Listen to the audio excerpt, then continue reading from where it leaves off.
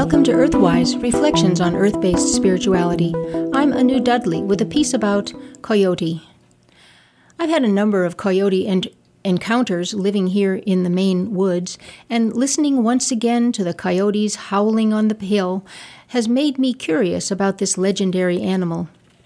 One night, as I was out walking my dogs on a path in the woods, I heard a lone coyote howl about 10 yards away. My dogs froze, but I, without thinking, started to howl in response. I heard a brief scuffling sound as the coyote turned and ran away. And now I wonder what I said to it. But on another occasion, as I was sitting outside doing some writing, something made me turn my head to find a coyote not 10 feet away from me, intently watching some chickens scratching in the yard. I was very surprised to see a coyote standing so close to me and in broad daylight. Didn't she know I was there? But yes, of course she did. She turned her head and looked directly at me for several moments, seemingly unalarmed by my presence. Then she turned and walked away into the woods. It was surprising to find a coyote in my yard here in Maine because, traditionally, the coyote has been a creature of the West and Southwest. An encyclopedia from the 1980s noted that the coyote was found from Alaska to Costa Rica and was occasionally seen as far east as New York State.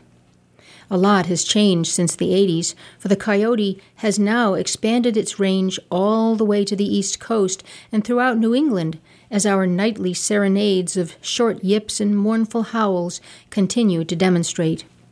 And although the folklore of the eastern woodlands has no traditional stories about coyotes, perhaps it will in the future. The mythology and folklore about coyote is vast. So significant has this animal been to the cultures of innumerable Native American tribes throughout the West and Southwest, as well as the native peoples of Central America. Indeed, the word coyote is derived from the Aztec word coyotl. In Aztec culture, coyotl was a figure much like the Egyptian jackal god Anubis, known as the opener of the way, who accompanied souls on their journey to the land of the dead.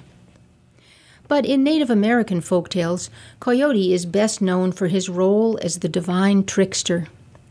It was coyote's responsibility to break through boundaries and conventions so that new things could come into existence.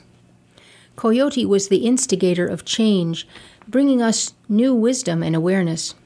For when we are comfortable, we tend not to learn very much. But when we are faced with hardship, our minds and spirits have the opportunity to grow. Coyote's job was to introduce death, pain, and suffering into the world.